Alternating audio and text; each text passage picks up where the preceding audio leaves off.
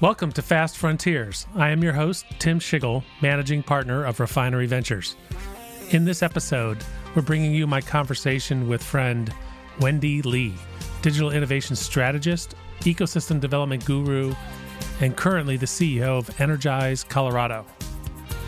Wendy has a lot of learnings to share with us and unique experiences. These were formed by her intention and direction in life to be independent, self-reliant, and self-directed. Wendy shares her great stories of lessons she learned working for, as she calls, big co's, and small businesses that experienced big growth, which led her to ultimately become startup CEO and eventually successful angel investor. Please enjoy my conversation with Wendy Lee. Wendy Lee is a leading digital innovation strategist and ecosystem development guru. World class.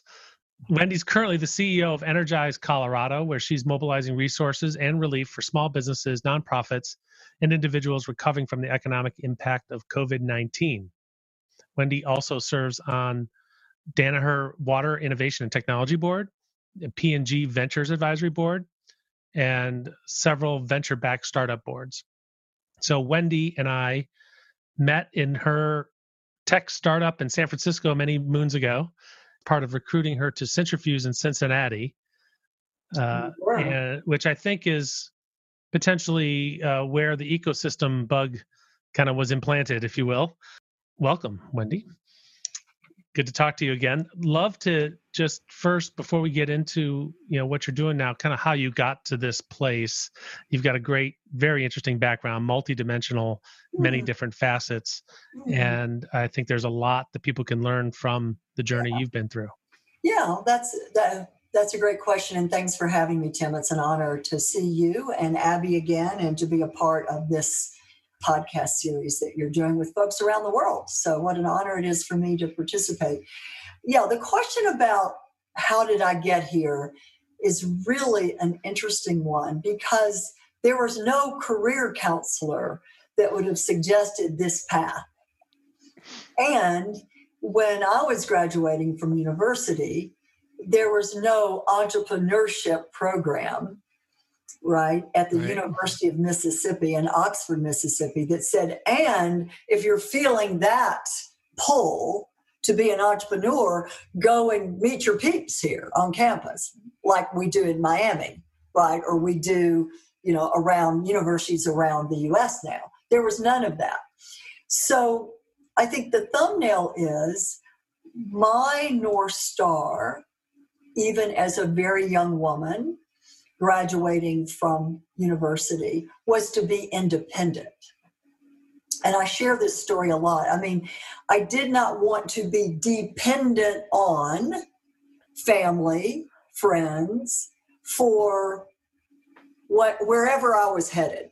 I wanted to figure it out, pay my own way. Self-reliant. And be self-directed in the pursuit of whatever that was. And there was no clarity there. So I think that was a design principle of my life, to be independent. Now, I'm not saying that's great, because I didn't have leverage. It's not that I didn't have any mentors, but I didn't have a lot. So I was always in here thinking, okay, well, what is your potential, Miss Wendy Smith? That was my maiden name. What is your potential? Because if you want to be independent, you got to get real clear with your potential. Even now, it could change and grow. But those are two very important points for me. I diary about this all the time, because I share that with my nieces and nephews when they say, what am I going to do? Who am I going to be? Right? Well, first of all, decide your overall direction. Mine was to be independent, self-reliant, self-directed, and then decide, what are you optimizing for? To be well-known, to have a lot of money, blah, blah, blah, blah, blah. And I was optimizing for achieving my potential as a human. And that comes back from the way I was raised, from my mom, who was a active Buddhist, and that's all she ever said. You're in charge of your own potential. So pursue that. Okay, so that's a design principle. But the thumbnail after that was really straightforward. I mean, I had to make a living. I said I had to be independent. No one was going to give me any money. So I had a series of gigs, chapters of work, even when I was very young and married very young, right? Because I had to provide food and have shelter and all the things that citizens and humans have to have. But I think I got a groove going when I realized that there wasn't a formula, that there would be many experiences that I would have over time, and I had to discover them. And I can only discover them by being in them. And so for me not to feel like any job or role was forever, because that was another thing my mother taught me. Everything is impermanent. Mm-hmm. So, okay, I had that in my DNA. Well, I can go do this. I don't have to do forever, but I'll go learn and see how it feels. And then I'll go do that. So my first phase was really focused on big company stuff because, I'm from Mississippi, working class family. They have benefits, big companies. They give you training. Come on, why not? Right? And I had a couple of bites at that apple, 2 different industries, but very significant learning. I was rough around the edges. I needed that professional training, right? I needed to be exposed to global issues. So that was a great phase. And that phase went from college graduation all the way through 29, right? I mean, so that was 2 big industry, CPG and financial services, very important roles, both technical and outbound. So, got good exposure. And I got to tie that on to see how it felt. So looking back at that, actually now from here, the role that being in that maybe larger and more structured environment, how did that kind of help you and shape you? It was very positive, but also it was like a rock in my shoe. I mean, it was positive because I got it. Yeah. I could do it. I could comply. It wasn't like anyone was asking me to give up my arm, but it was like a rock in my shoe every day because I questioned things that most people didn't question.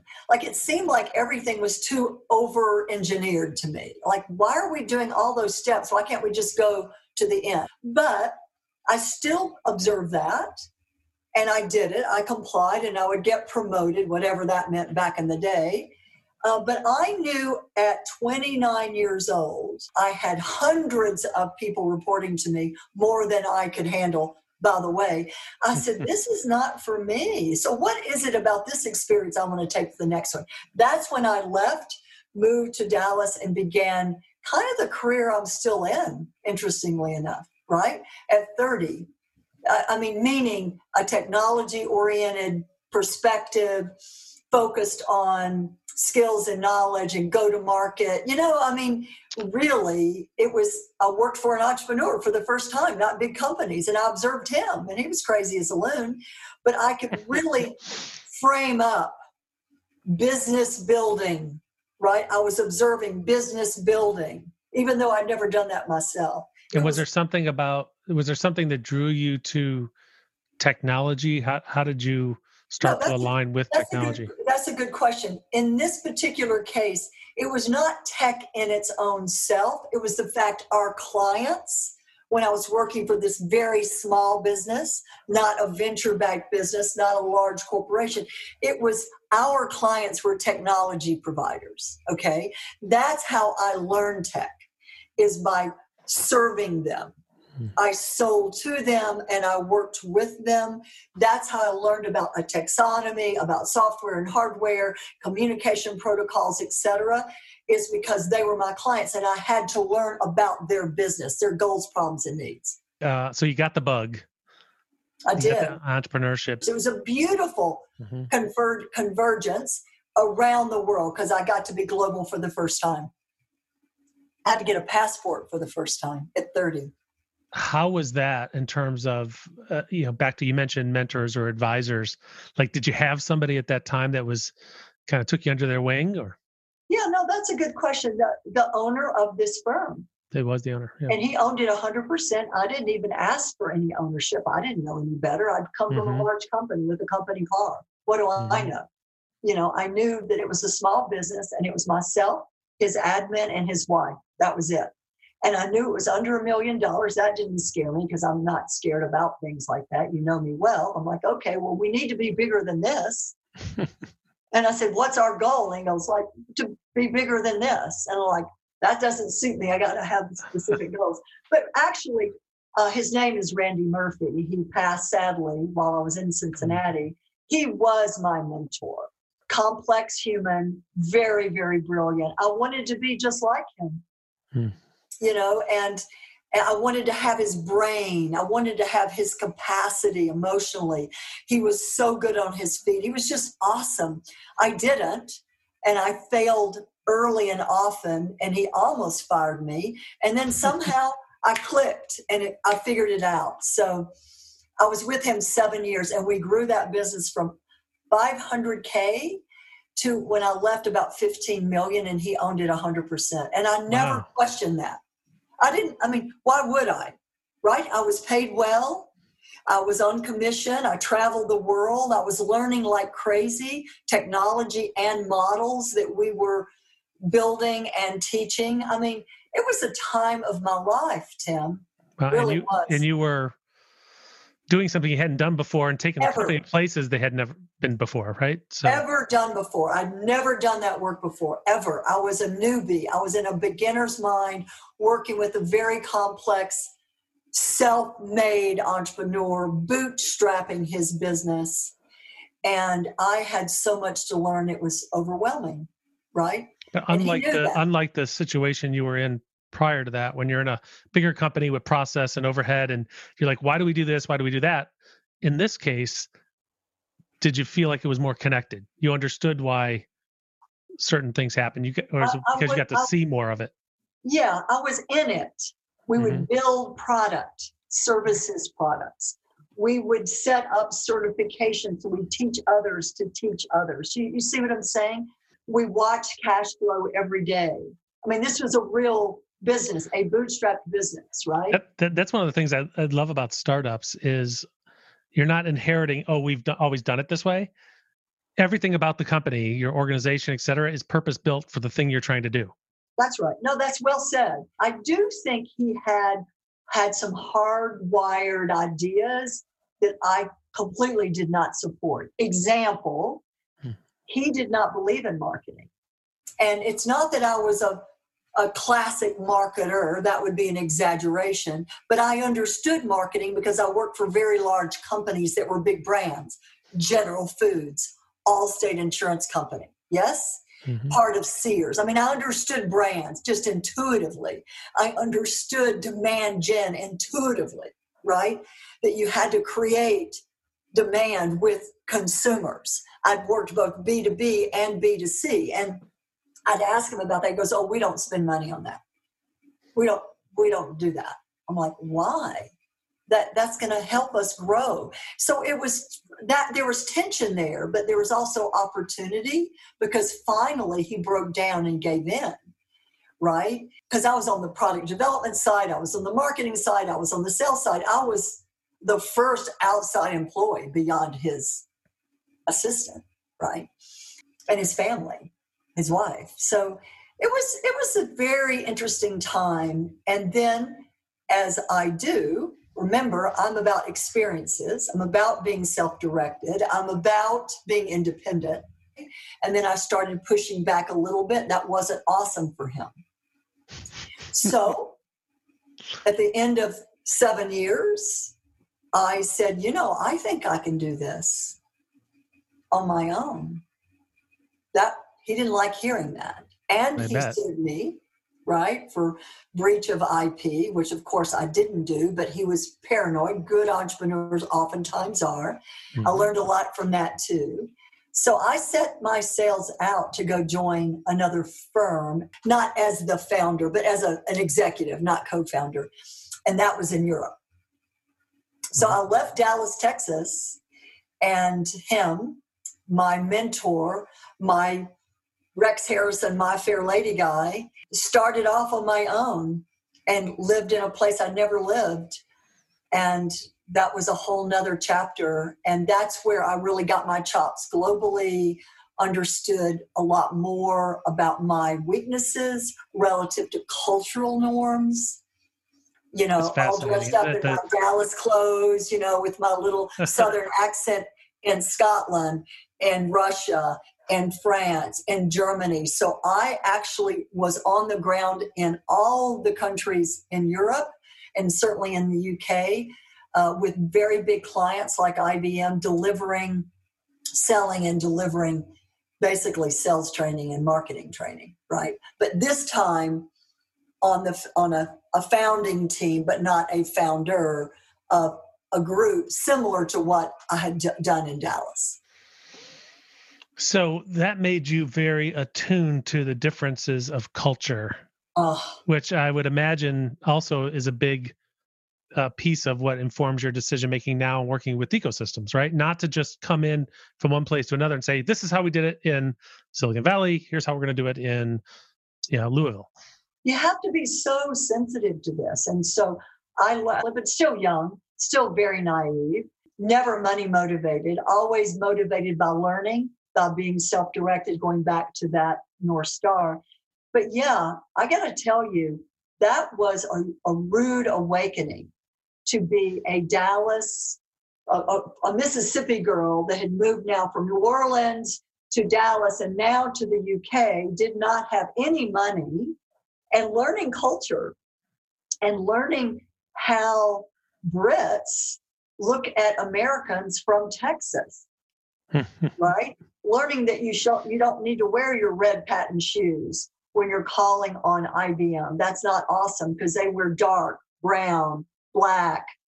This is somber. This is the UK, right? Just those kinds of things.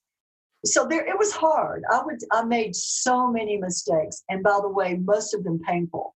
In other words, they would be visible in a crowd, that I said the wrong thing or didn't understand what they were saying. So the rapid iteration of my experiences and my knowledge, I want you to know it was painful. It wasn't like, yay, thank you for that correction. It was based on failure and embarrassment and humiliation, my own, that I wouldn't have known that or would not have prepared. So it was hard.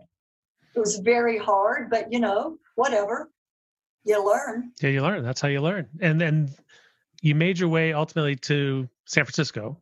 But no, I moved from the UK back to Dallas, which I moved before. That was easy. Set up another company, my own company with a co-founder. So for the first time, I became a pure entrepreneur, right, in Dallas. Did very well. We went from 0 to, 7 million in 2 years, selling a very specific product only to high tech. So I'm still in high tech, very deeply ground now. We did that. And then around the world, we were growing that business. And then, we were acquired by a bigger entity. So there was a good match there. We continued to acquire others. And then we were acquired as a total entity by Siebel. And still had not gotten to California. I mean, I lived in Dallas at that time. We moved to Boulder for a couple of years. And that's when, after the Boulder experience, I moved to San Francisco for a decade. And that's after an exit. So things were different. I did have money. I had a different kind of experience of building a business from scratch, being acquired twice, even in 1 year, having money I never thought about having. And now I was an angel investor and had the startup bug, like venture-backed startup bug. So remember how late that came, right? So big code, small business, global business, entrepreneur, yes? And then after an exit saying, I haven't begun to learn what I need to learn about startups. I never saw us as a startup. I saw us differently. So I had a lot to learn and spent 1 decade deep in learning mode around venture-backed startups in the Bay Area. Massive learning, including investing as an angel and running companies that didn't go well. Some did go well, but mostly not well. It was hard. I did not go to the beach. or buy a Rolex or whatever or fancy cars. I stayed in it to learn. And because I'm self-directed and I needed these experiences and I knew I hadn't come close to my potential as a human or as a professional. Well, and you were connected with somebody, mutual friend that was also top woman entrepreneur and investor, Heidi Roizen. Yeah, she's one of my best friends. I talked to her last night. Did you? So you definitely were learning from some of the best. Yes, I think so. And Brad Feld had a lot to do with that because he actually was Heidi's partner at Mobius, if you remember, SoftBank and Mobius. Mm-hmm. And it's actually Brad that introduced me to Heidi. Oh, really? Didn't know. Yeah, and so Heidi and I have deepened our relationship over the years. I mean, I feel like part of her family. And yeah, so I did. I was blessed with being raised with an understanding of relationships, Tim, like you, right? And I always treated my relationships with grace, with respect. And whoever I met or was introduced to by anyone, I found that an honor. And I really doubled down on that, even as a young woman, and continue that even to being an elder, a wise elder these days. I mean, relationships are everything.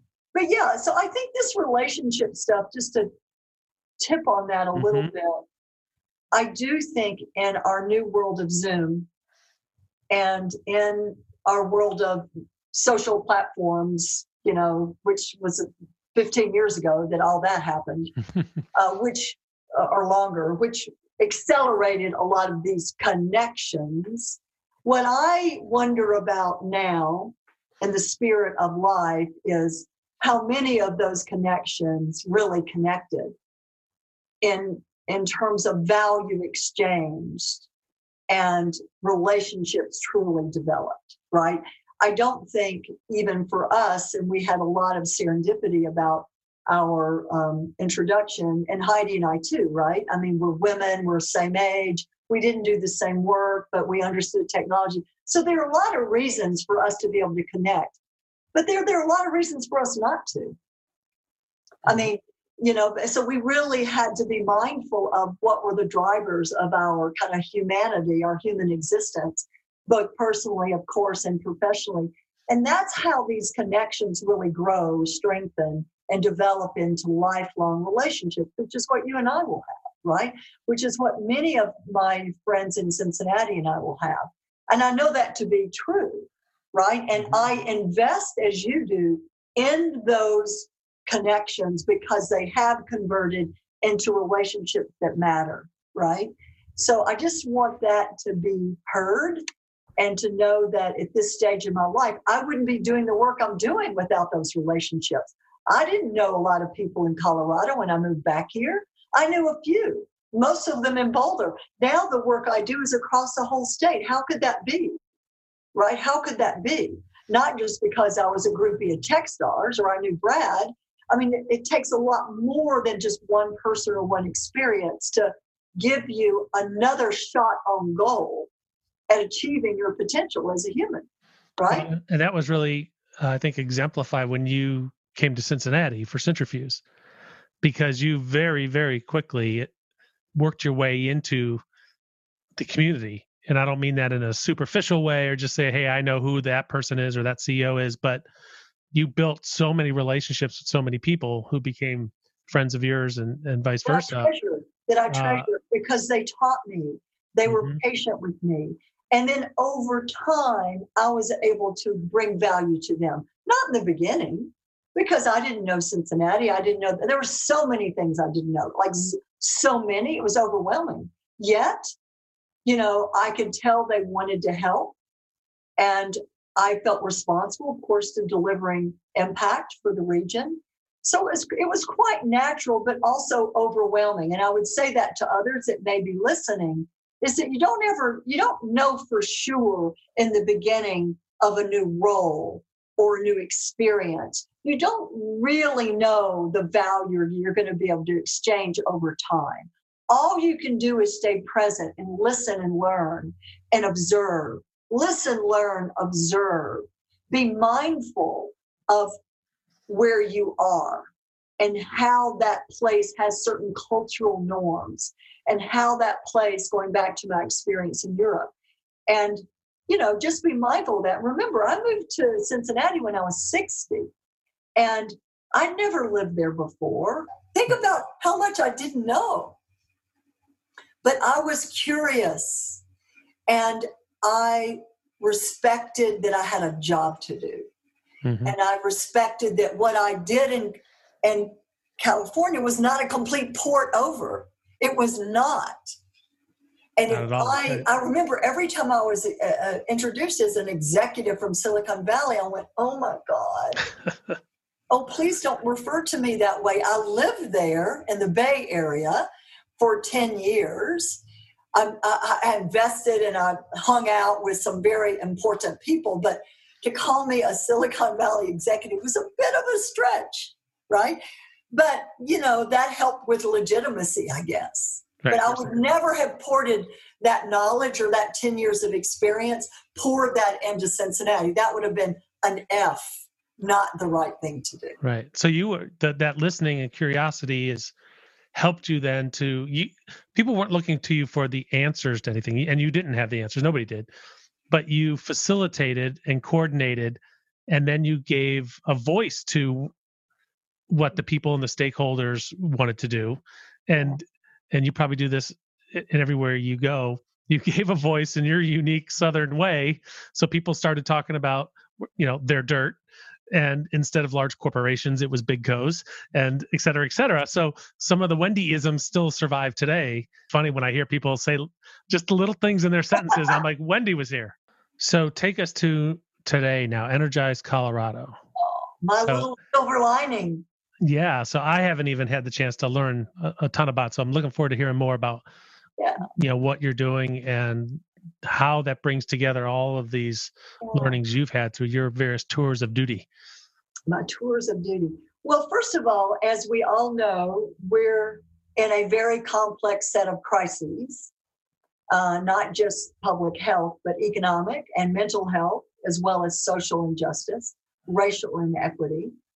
So when you're in that hairball of complexity, one has to really think through how are you going to maneuver through that. And our own governor, Jared Polis, who is an entrepreneur and who's a technology guy, he had just been voted in November.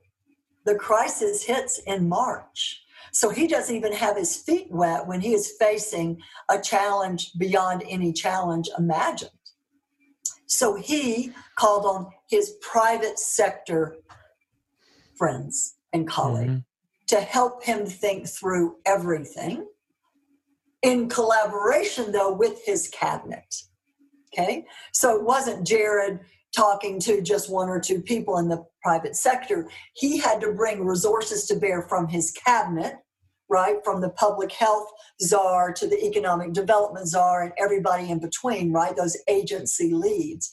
So that's how it really energized Colorado. I mean, I won't go into the origin story per se, but just imagine that happening, right? And Colorado is not a big business state. It's not like Ohio, right? It's not a big co-state. It is a small business state. We have 670,000 small businesses. 97% of our economy is wrapped around that part of the whole state. That's a lot.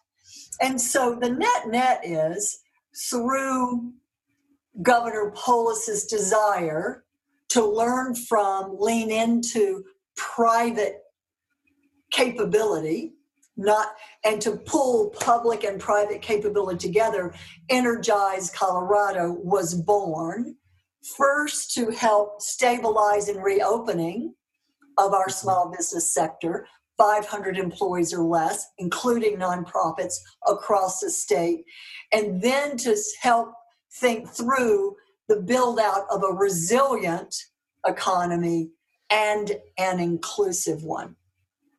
So we are a wild and crazy group of about 500 spirited volunteers with an ethos of Coloradans helping Coloradans that are building products and services to help the small business sector, again, maneuver, navigate through the hairball and begin to think about this next economy being more resilient and more inclusive. And it is just hard, demanding for me. I'm a full volunteer. I am not paid to do this. I have 6 co-founders, Brad Feld being one. Brad and I, short term, have funded the nonprofit while we were very focused on raising a fund for small businesses, not a venture fund, but a fund of grants and loans, right? And CARES Act money, a very broad capital stack. We're month 7. We've launched 4 major initiatives. We're framing out 4 more around digital readiness, digital innovation. No surprise that we would do that. It's amazing work. And everything I learned in Cincinnati, I have a chance now to reorient those learnings so they can fit into the culture of Colorado, which is very different, right? And it's just an honor and a privilege to do the work. And all these volunteers, I'll end on this, these volunteers I work with every day, do you know that I've only met 3 of them? I built So you're making all this impact, all this progress, initiatives, et cetera, and it's all been on Zoom. All on Zoom. So if you go to energizecolorado.com, which was built by volunteers, if you look at any of our initiatives, if you go to our leadership team, yes, I have one, shared services, product builders, and go-to-market leaders. No surprise that I would do that, right? Because we're covering minority-led, women-led, rural businesses, front-range businesses, right? We're veterans businesses. I mean, we segmented small into chunks, and we have leaders that listen and learn to the needs of those segments so we can fill gaps. And we have partnerships galore. We can do nothing on our own. What can we do, right? We have people that volunteer 5 hours to me, 60 hours, right? Depends.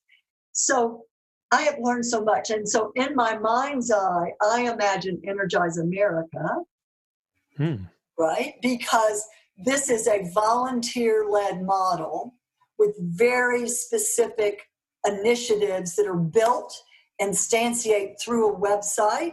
This is stuff we know how to do as entrepreneurs, right? Well, that taps into something Brad talked about in his Startup Communities book, which is organic. Absolutely. Not top down. No. And we experiment all the time, and we shut down as many projects as we launch initiatives. Why? Because we don't know. We don't know if they're going to work. So far, we haven't had to shut down but 2. And when I say shut down, they just didn't work. What we built wasn't right. The audience didn't want to use it, but the success, the impact that we're building so far now as an entrepreneur, as a CEO, I can see what takes hold and not. But, this is a big state. We got an urban part of the state and a rural part of the state, not so unlike Ohio, by the way. Our rural folks are different from yours because we're mountain people, right? But our small business sector, I'll end on this, is deeply, deeply in the hole right now. Deeply in the hole. And this is not a reboot effort. This is a rebuild for sure. Some of these businesses will never start again. And some maybe shouldn't. And others have started again and have found new streams of revenue, not just through technology, but just through their own chutzpah and their own will and their own discipline, working closely with their customers. But it is like no time I've ever experienced. And I love the work, yet it is very, very hard because you're trying to trend line products and services. You're not knocking on doors. You're not sitting having coffee with people. You're doing things digitally. It's lonely. It's not like I'm collaborating with people down the hall like we did at Union Hall. And I miss that. I miss that because you have a tendency to over intellectualize things because the spirit of the work doesn't get out as much, right? Right. I mean, I've already done 3 presentations this morning to groups of chambers, right? In Douglas County, or civic organizations or entrepreneurs. That's what I do, right? Spread the word, because my job is to make sure these offerings get in the hands of small businesses, not just startups. That's just one segment. That is terrific. I know it's tough and it's a challenge, but that's often where the best innovation comes from, that crisis. And if it weren't for COVID, maybe there's some things that should have been questioned that are getting looked at fresh. And hopefully, and when we look back in 20 years or even longer, there's Energize Colorado, Energize America, and that much of what you're doing now, who knows? Who knows? The impact it's going to have long term. So, but this is vision, right? And if you're me and if you're you, entrepreneurs have to have a clear vision, right? As well as a mission. Those are 2 different things, as you well know. And then we have to execute with a very clear set of intentions, objectives, strategies, etc., to come close to the mission so you can accomplish the vision. Execution is part of my game. And there's have a sense of urgency as well. So I feel proud, and thank you for asking. You should be, and it's great to see energized Wendy right now. I could tell you're in your element, so that is awesome. I am. Thank you very much, Wendy. It's great to see you. Yeah, it was great. Thanks for sharing with everybody. Yeah, my pleasure. Thanks to everyone who listened or who will listen. Take care. Thanks for listening to Fast Frontiers. If you like our show and want to know more, check out our website, fastfrontiers.com. If you enjoyed this episode, please share it with others and leave us a review on your favorite podcast platform. Again, in this first week of Fast Frontiers Season 2, we have 3 great conversations to share. You can listen to them all right now. Join us next week when we bring you my conversation with Nor Swede, General Partner at Global Ventures.